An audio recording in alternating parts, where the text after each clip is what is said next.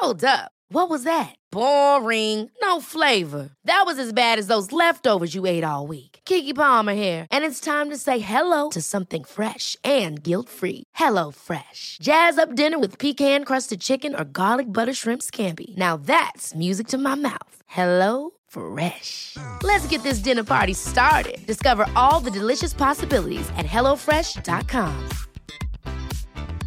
When you're ready to pop the question, the last thing you want to do is second-guess the ring.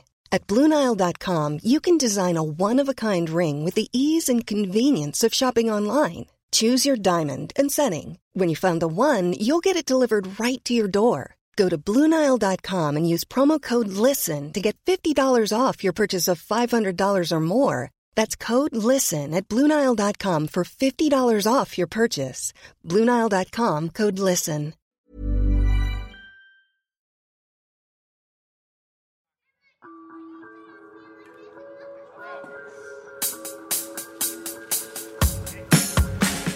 Welcome to my good bad brain. I'm a normal person, so I'm insane.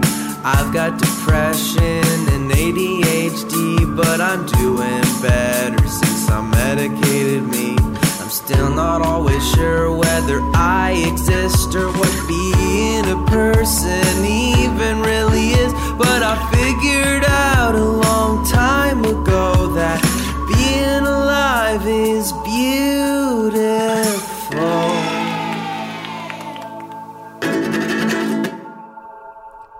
Hello. I'm going to do a little brain breather-ish thing here. I know I've been doing a lot of solo apps, but I did end up skipping a week last week because of just busyness. So I think it's funny that the word business, it is literally busyness. Like, and that's what business is. Business is being busy. It's busyness. Anyway, I had a lot of busyness last week. Where I managed to record an app, but didn't get to put it up. And I want to make up for it by dropping two in 1 week. Before I go out of town, and hopefully we'll find some folks to talk to while I'm out of town. Might do some call-in things. Anyway, I'm getting off topic. I want to talk on this brain breather about something that's like infected my head in recent history. I read this book. Well, I listened to a book, to be fair. It's a little hard to sit down and just read books these days. I was talking to some people about that yesterday. I mean, I don't know. That's something maybe I should be more worried about, the lack of finishing books. But listening to books when they're unabridged is just the same thing, just about. It's called The Alchemist. It's a really famous book. I'm sure a lot of people here have read it. Paulo Coelho. I think it's Coelho. He's Brazilian. Wrote this book called The Alchemist, and on my birthday, I was just dark. I was being dark and existential fucking pill, and someone recommended The Alchemist to me. They're like, "You ever read The Alchemist?" I read that when I'm down. My brother piped up, and he was like, "I love that book. I have a few copies of that book. It's a great book. Definitely love that book." So when I went and got a new library card at a new library, I already had a LA Public Library one. I got a Glendale Public Library one. They also have one of these apps. Sorry, I have a little cold. They have one of these apps where you can download like audiobooks and different things for free. And I thought, let's see if they have The Alchemist, because, a lot of library apps do, but there's like a wait list sometimes. And I downloaded The Alchemist and I listened to The Alchemist, and it's beautiful. It's like a fable. It's a fabulous tale, which is another funny word, like busyness and business. Fable, fabulous. It's like fabular. Like if a tale's like has fabulistic, like fable qualities, it's fabulous. Interesting. Anyway,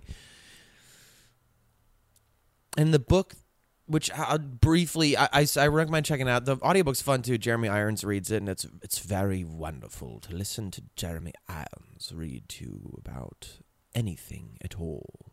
Makes everything sound much more rich and meaningful. Vague, not very. We'll see if that was any good as an impression, but you get the idea. The Alchemist is about this kid. He's an Andalusian shepherd who feels he has to have he wants to try. He doesn't want to just be a shepherd. He wants to be more, and how he has this yearning for more and is kind of fighting between safety and moreness, and basically finds himself traveling the world to seek out this treasure, to seek out this treasure that I believe he sees in a dream.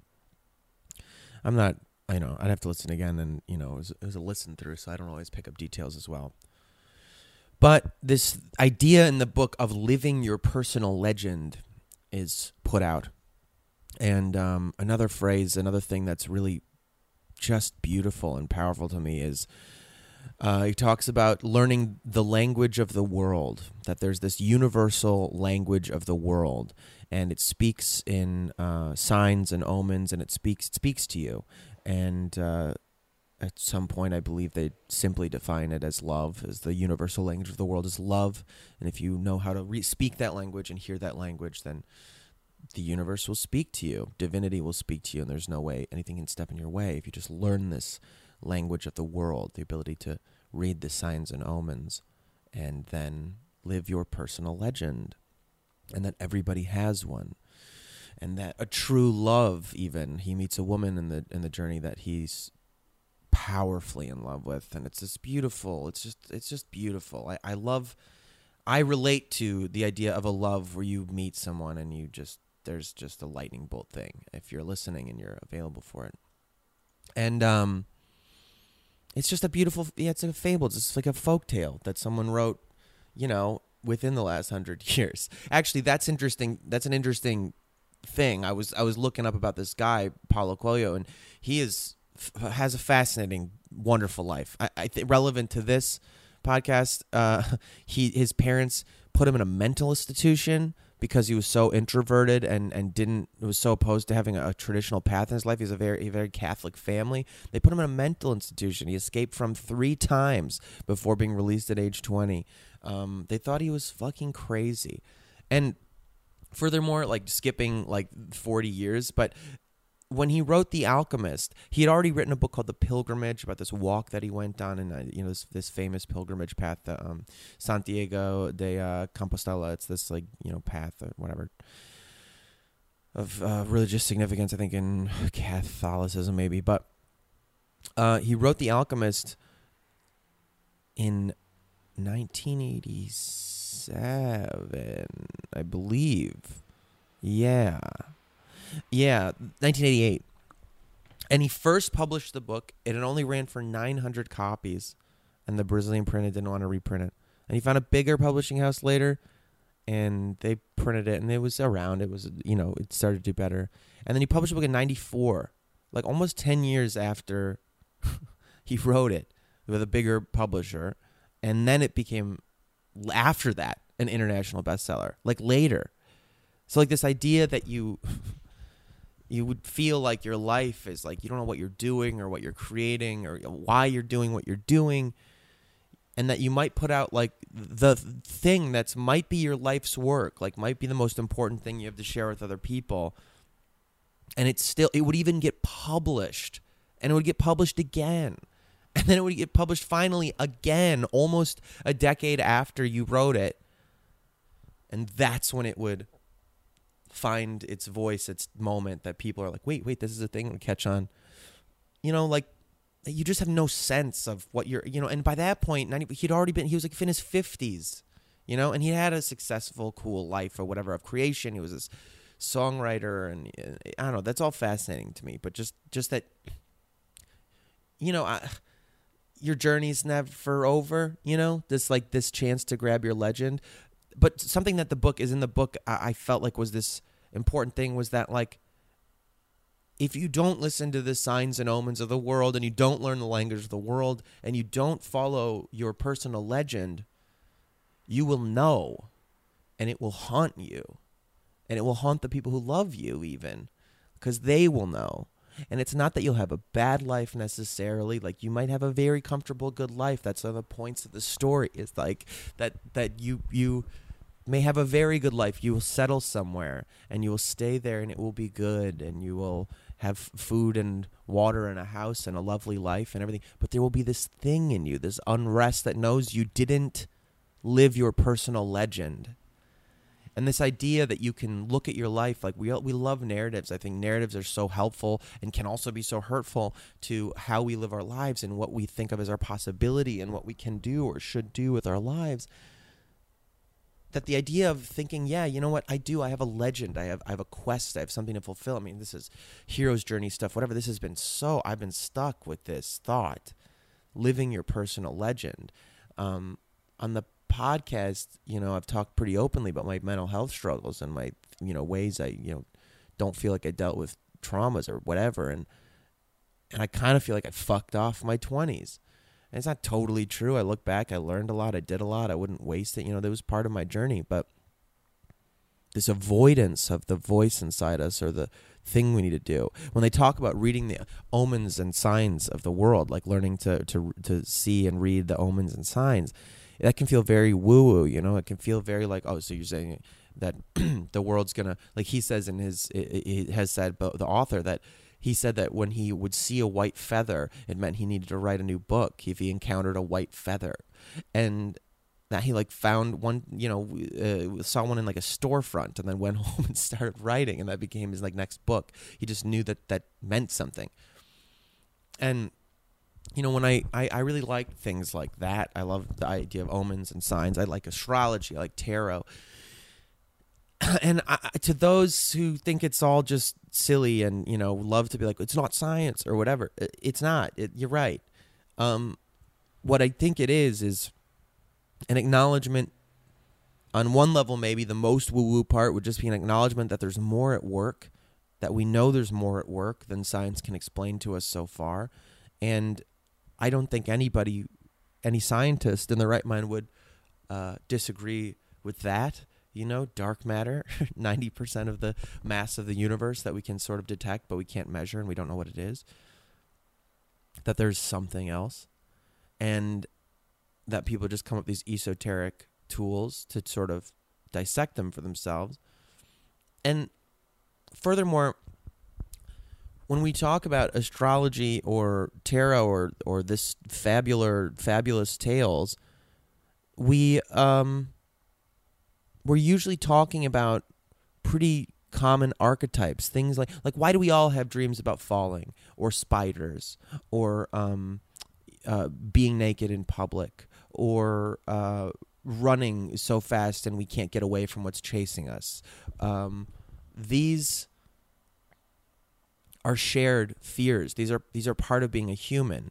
And I believe there are things like in tarot images, swords, this tower, a wise old man or woman, the young lovers, that there are these things that we see that recur in all our stories and we understand them immediately. You could put them on a flashcard and you would say that's human stuff, that represents this, that represents this.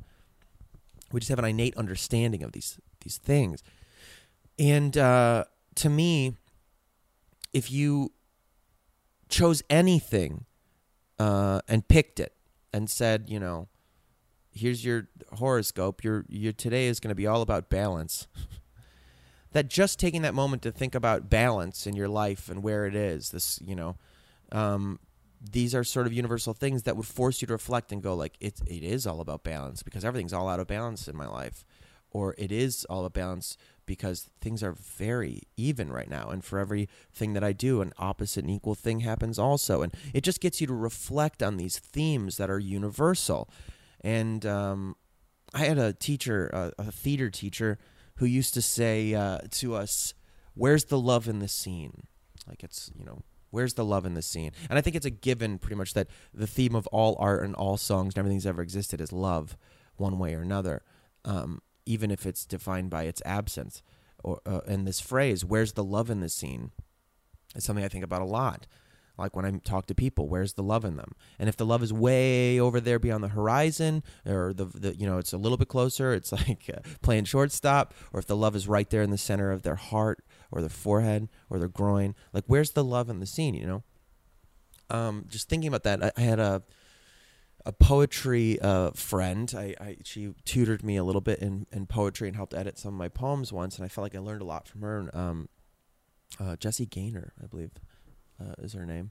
I mess up names in my head. But she suggested some books to me, and one of them was called The Triggering Town by, I forget, but maybe Richard something. I don't know. The Triggering Town is what it's called. It's a wonderful book, and I felt like it was the most useful book I've read about writing poetry in my life. And one thing they say in there too is that a good poem is strongly located, that you need to know, and that idea of location can mean whatever you want it to mean. We're writing poems, but that you need to know where it is. You need to know what it looks like. You need to know if it's out in that shed with roughly sanded walls, so they still smell like fresh wood, but they're not that smooth, and you have to be careful. They could probably give you a little sliver if you rubbed your hands over it, but that smell is so present. And maybe there's, it rained recently, so the outside of this poem has that smell of petrichor.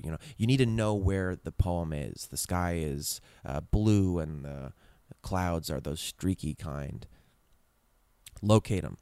And that idea of like locating the love, where's the love in your scene? That's, to me, like reading omens and signs and listening to the language of the world. If you are seeing something, if you see a hummingbird, I have hummingbirds as a thing for me. Hummingbirds keep coming into your life, and you think hummingbirds have always had a message for me. And I see hummingbirds, and they're there to remind you that be who you are, that you are fast and you are frenetic and you can be too anxious, and you do need to feed yourself because it takes a lot to run these engines. So make sure you're doing that and getting what you need. And also, it's okay. You can be still among the insanity of your ADH brain and your wings flapping a million miles a moment. That's okay. I'm here to remind you it's okay to be you. Like that's the thing that it says to me.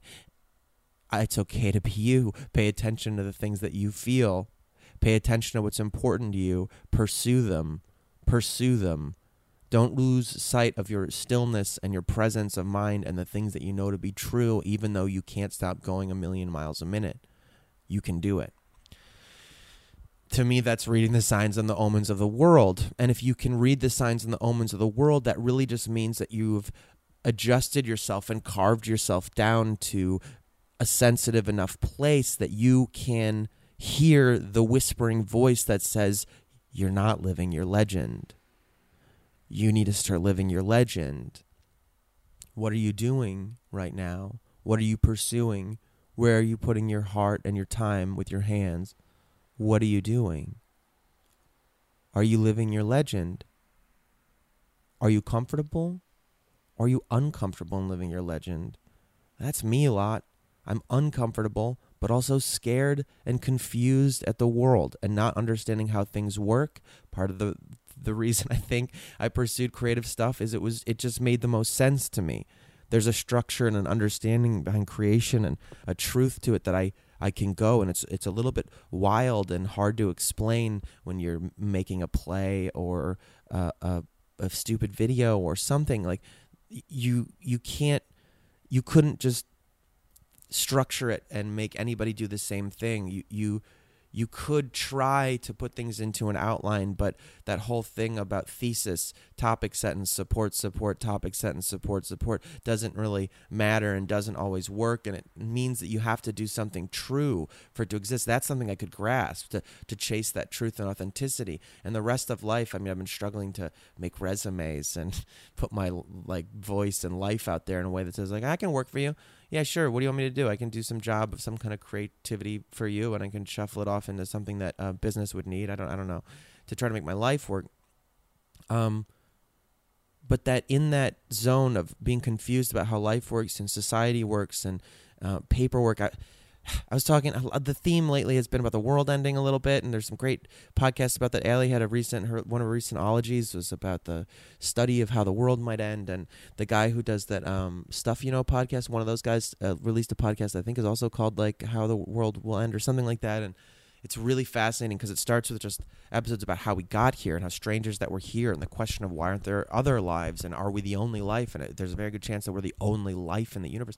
It's very fascinating.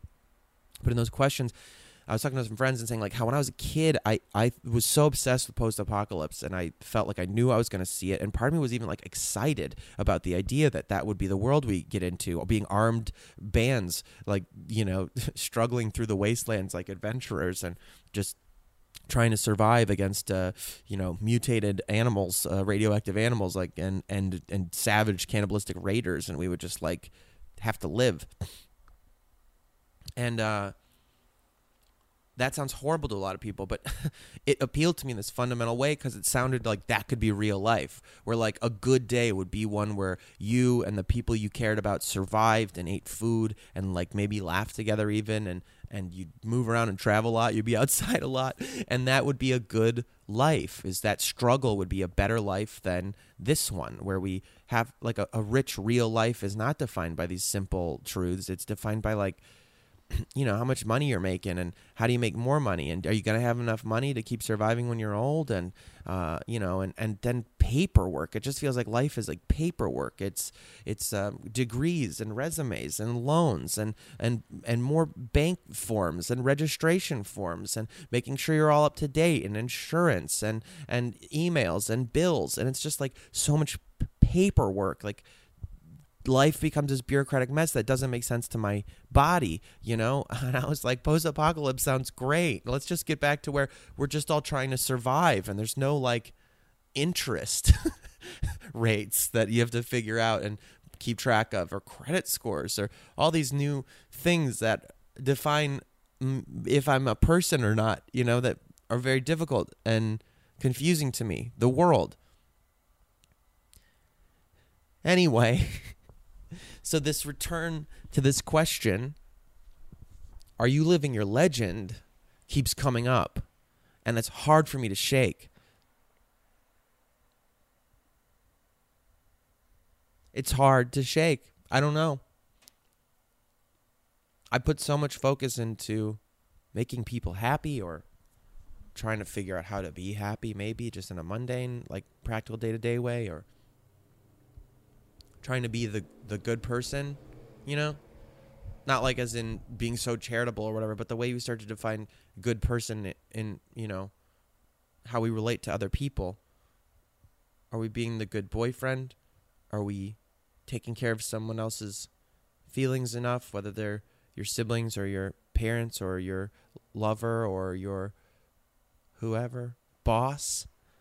I have a terrible habit of picking up father figure types, like usually older males who become kind of a mentor of some kind, and then I just feel so beholden to their opinion of me, and I just want to do everything I can to make them proud of me and not mad, more like not mad at me, and think I'm a good boy on some level. That you're like, wow, you just didn't unpack dad stuff ever, did you? You know, and when do you stop doing that, living for the opinions of other people and the feelings of other people, and start following your personal legend? And part of me thinks I always did just enough to say that I was, you know? Oh, I did this little job, I did this little video. You know, Clever ended recently, you know, Clever TV, where I would do some little hosting here and there. And I would only work there a little. It wasn't like sustaining me at all. It was little freelancey days here and there. But it was just enough that I was like, oh, I'm kind of doing this thing. You know, early on, like 10 or so years ago, I think, I named this thing, I observed this thing where so many people who want to do creative things or have a dream of some kind, some other passion that isn't maybe in the box, they find something to do that's adjacent to their dream, that's adjacent to their personal legend, you know? You'll get a job. You really want to make art, but you get a job in the art world running a gallery, you know, or something like that. And that way you can tell yourself you're always doing it. You're related to it. You're close to it. My favorite example and most inspiring example of this, I think, is actually, I'm going to talk to him on this podcast. Maybe soon you'll hear from him, because he was actually the first podcast I recorded, my roommate Jason. And I just felt like I was working the kinks out. I didn't know what I was doing. I didn't want to air the episode because I was like, I don't think this is good. This was me working out, learning how to talk to people. But Jason is a musician. He went to school and studied music. He's a brilliant musician. and he works in the music industry. And when I met him, he was working in the music industry as like a licensing supervisor, which is, when you see movies or TV or video games, there's songs in those games, and they got to get those songs from somewhere. And so he worked for a record label, and he would pitch songs and help out with songs and just connect people up, like song makers, with from the label with supervisors at their shows, music supervisors at TV shows or video games or movies who are looking for songs, and this might work for your club scene or whatever. So he was around music all the time and working in music and going to shows all the time, and little, would plunk away here and there on some stuff a little, but he went to school. He's a great musician and knew that he wanted to make music, and then found this job adjacent to it. Jason. And at some point a few years ago, Jason quit with no solid, concrete knowing of what he was going to do. He just knew he had to focus on just making music, scoring music. That's what he wanted to do, was make scores for films and make songs on his own. And he wanted to make music, be a musician that he always knew that he was. And he's done it. Like, it was hard for a while. He ended up scoring like some documentaries and just working every day. I've never met somebody. That's not true. I have like 3 people in my life now who have this work ethic, and they're all around me. And this is part of the other thing that is like that. Like, damn, you see these people who do it, and you're like, they're living their legend. They're doing it. And it's inspiring to me just to see them. I got to be start listening to the signs and omens of these brilliant people around me. But Jason started doing it. He started scoring things and working on these songs, and his production abilities got better and better, just putting this time in.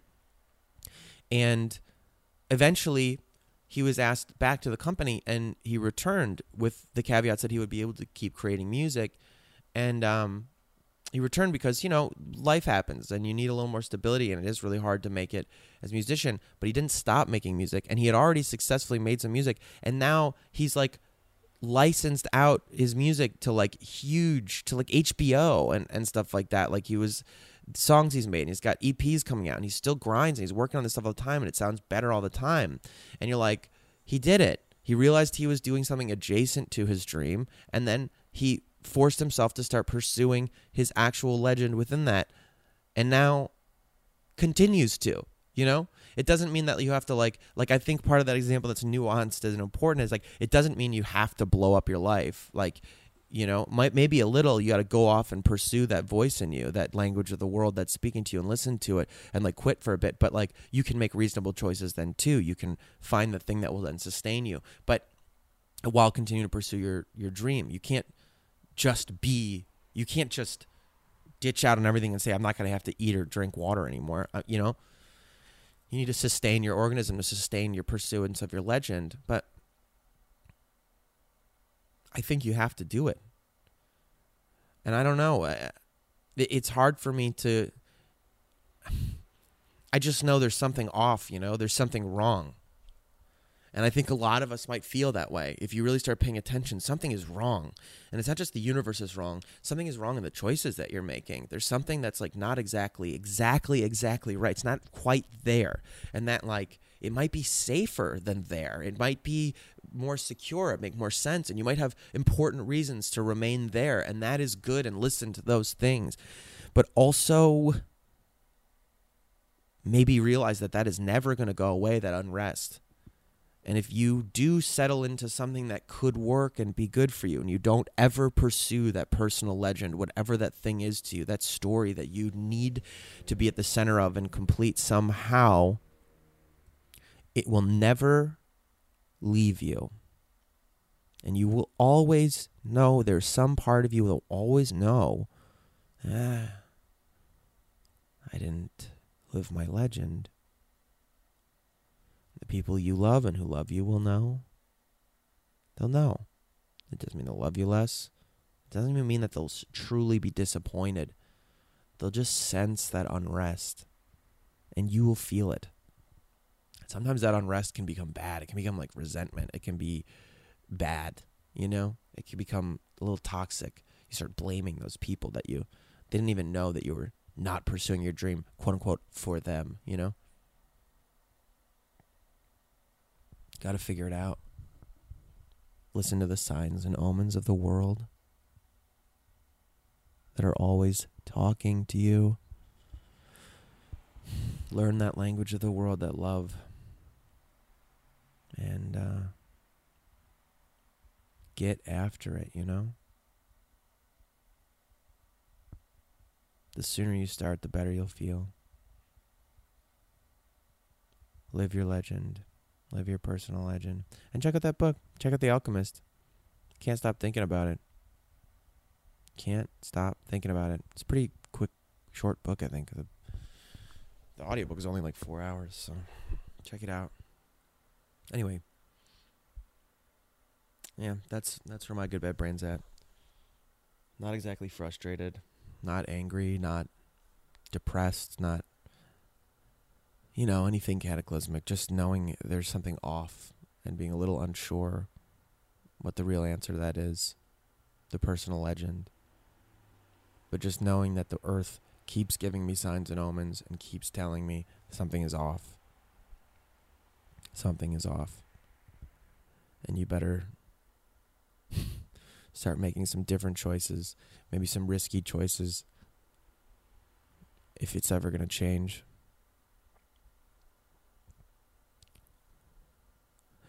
I invite you to think about that also.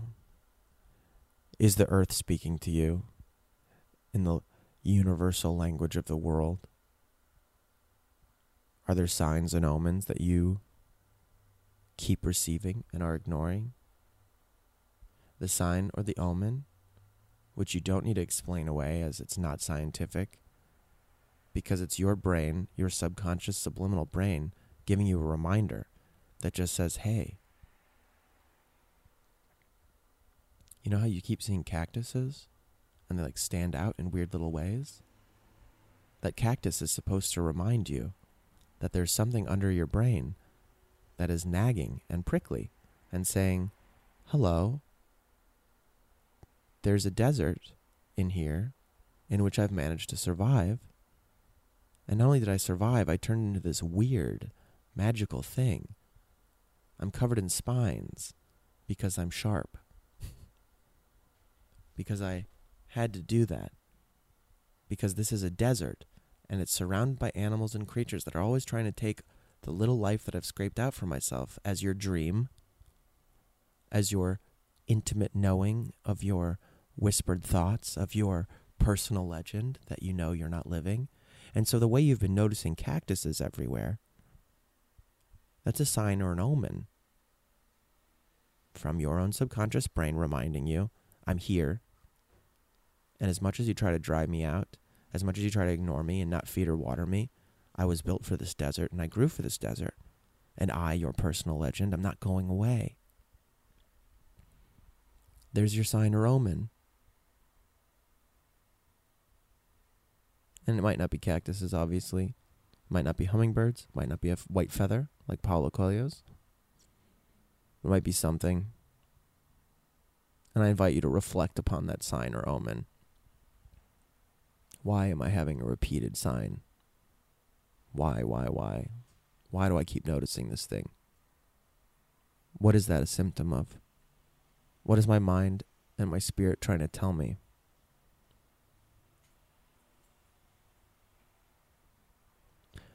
We're starting to close out the year, and I know that's early to say in November, but it really feels that way. Everything starts to slow down. In Los Angeles in particular, where we don't have seasons, seasons tend to be defined by the moods people put themselves in. And the mood in November, December is always like, it's been a long-ass year. We're tired. We're going to slow this thing down. And if we're going to get anything off the ground, it's going to be in the new year. Let's talk in the new year. Let's work on it in the new year. This is cool. I'll check this out. I'll read this over the holidays. Let's talk in the new year, So I feel like I'm slowing down already. I'm going to leave town this week. Maybe it's a good time to sit with that for the next 6 weeks. You can start figuring out, among the holidays, among everything, you start figuring out what is your personal legend. How are you going to get after it? Where will you embark from new? Where will you go in the new year? May seem early to be thinking about this. I don't think so, though. All right. Thanks, y'all. See you next week.